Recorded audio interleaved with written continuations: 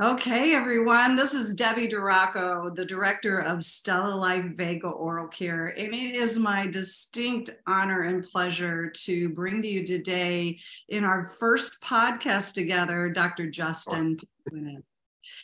Doctor is a surgeon at the Atlantic Oral Surgery and Dental Implant Center. Dr. Ponquinette is an Aurora, Illinois native. So, hey, shout out to all the Illinois folks out there that specialize in oral and maxillofacial surgery. He did his undergraduate at Hampton University in Virginia, and a professional degree was earned at the University of Pennsylvania in Philadelphia. And his doctorate was in oral and maxillofacial surgery in Montefiore Hospital in the Bronx, New York. You gained a lot of knowledge there. Going through all those programs, Doctor, you have got a lot of experience in wisdom teeth extractions and facial trauma, TMJ, disorders, implants. But I know you, and I know there's some other exciting things that you've been doing in your practice, which makes it pretty special. So that's why I'm such an honor and such a pleasure to have you with me today. Thank you. Well, thank you for having me. Yeah, and I think our audience would love to know that you are coming to us today from Portugal. Yes. The world is an amazing place, right? It's amazing. Indeed. So I wanted to bring you on our podcast today to learn a little bit more and share a little bit more about your practice and how you got there. So one of the questions I had originally for you was that as an oral surgeon, what are some of the challenges that you faced in your career, particularly when you first came out of school? What are some of the things you found were challenging? Well, without a doubt, expectations. The expectations of patients and the phobias that can arise from those expectations. Needless to say, when people are sitting in the office, they meet me for the first time, they're anticipating discomfort, they're anticipating pain, they're anticipating the recoveries, and they've heard the horror stories from friends and family members. And one of the biggest challenges I have as a practitioner is continuing to evolve as a practitioner in an effort to improve surgical outcomes while assuaging post-operative recoveries and improving the perioperative experience. Without a doubt, that has been the biggest challenge since beginning private practice. Well, we are so excited with all the technology we have today. Even in the last few years that's evolved, we can have better outcomes just strictly from our technology aspect, but Absolutely. There's also challenges with that. What are some of the tools and products that you like to use within your walls that have made those challenges a little bit easier for you? Anywhere from technology to anything that you found would be beneficial in your practice. Well, without a doubt, the use and implementation of autogenous blood products, most specifically platelet-rich fibrin, has been a powerful tool in to that end. Perioperative supplementation, which I would include, Stella Life, without a doubt. It's not difficult to sell a patient on the benefits of using their own growth factors to assuage the post-op recovery period and prevent complications. And the world as a whole, I find, is becoming more and more attuned with the benefits of homeopathy. So we look to embrace elements of homeopathy in our practice as well. The use of light, photobiomodulation to promote cell repolarization and treat myofascial pain dysfunction, spasms, to promote lymphatic drainage postoperatively.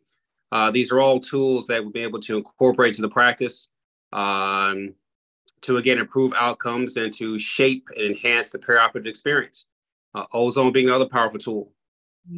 That's amazing. There are so many great things that we now have available to us to Absolutely. help patients through. And you mentioned a more natural approach to care using their own blood to be able to develop even membranes now, which is very fascinating and exciting part of history.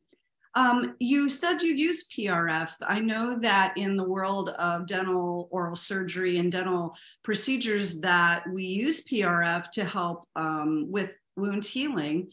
I know that your practice in particular has done some other things in the world of the med spa areas where you're finding patients may be interested in doing cosmetic procedures. How have you used PRF in that world?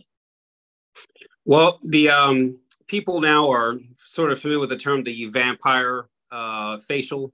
PRF can be used, to that end.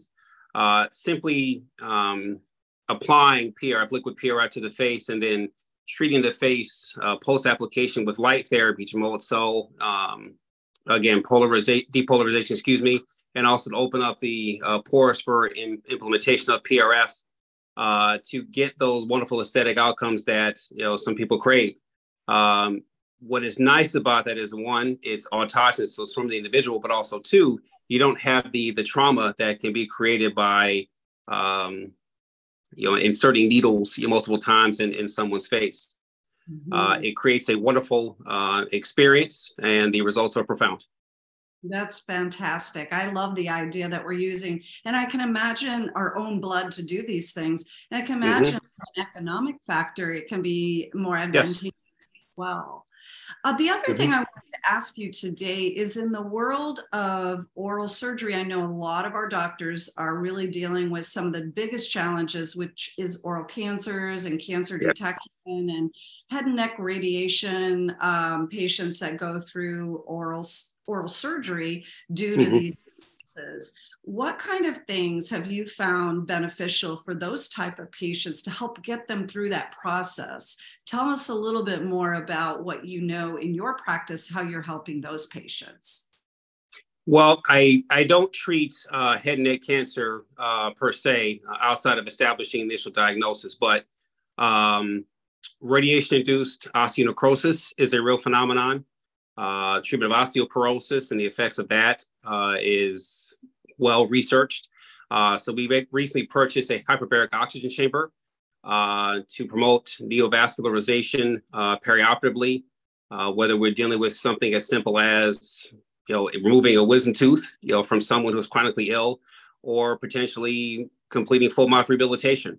Anything we can do to stimulate the vasculature in an effort to help the body heal itself is a powerful tool to helping patients get the treatment that they deserve. That is amazing. I love that we're in that type of world now, that we have all these options. Absolutely. Available. What's your favorite oral surgery procedure? What do you like to do in your practice? I like building bone. I really do. Sinus lifts, onlay grafts, for example.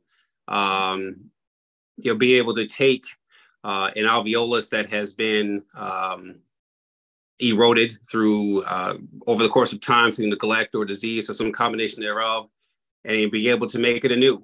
So without a doubt, one of the more challenging elements of what it is I do, and it's one of the more rewarding at the same time.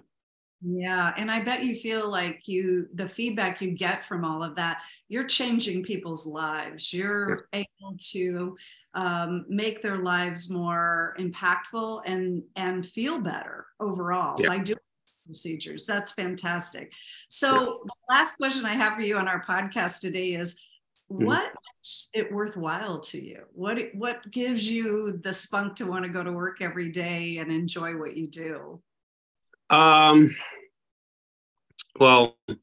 this may sound kind of weird, but sometimes I just like taking out a tooth, as weird as that may sound. But seeing the feedback I get from patients, if you have a young person who's having his or her wisdom teeth removed, and say his or her mother, father had a dry socket, for example,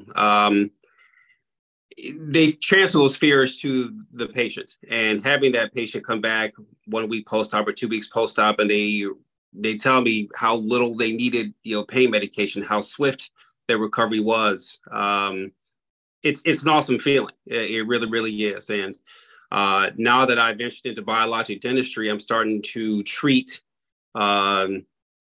different, all sorts of patients. And I've been able to have a far greater impact on their livelihoods than I ever thought I would have. Quick case in point, a young 23-year-old female who had number 19 removed biologically about a year before seeing me. She developed a cavitation as a result of that procedure, unfortunately. She then came to me, and by the time she came to me, she was emaciated, pale, weak. She had a PICC line inserted. And by the time I was done treating her with the help of her naturopath, her life had returned to the point where she could sustain not just herself, but she recently bore a child. And yeah, I never thought when I was finishing my residency that I would be able to have that sort of impact on people. And it's wonderful to know that that is something we're able to provide for people, and it's continuing to evolve. And we're continuing to evolve, in our effort to continuing to do just that for people. And it's an awesome feeling. Keeps me going.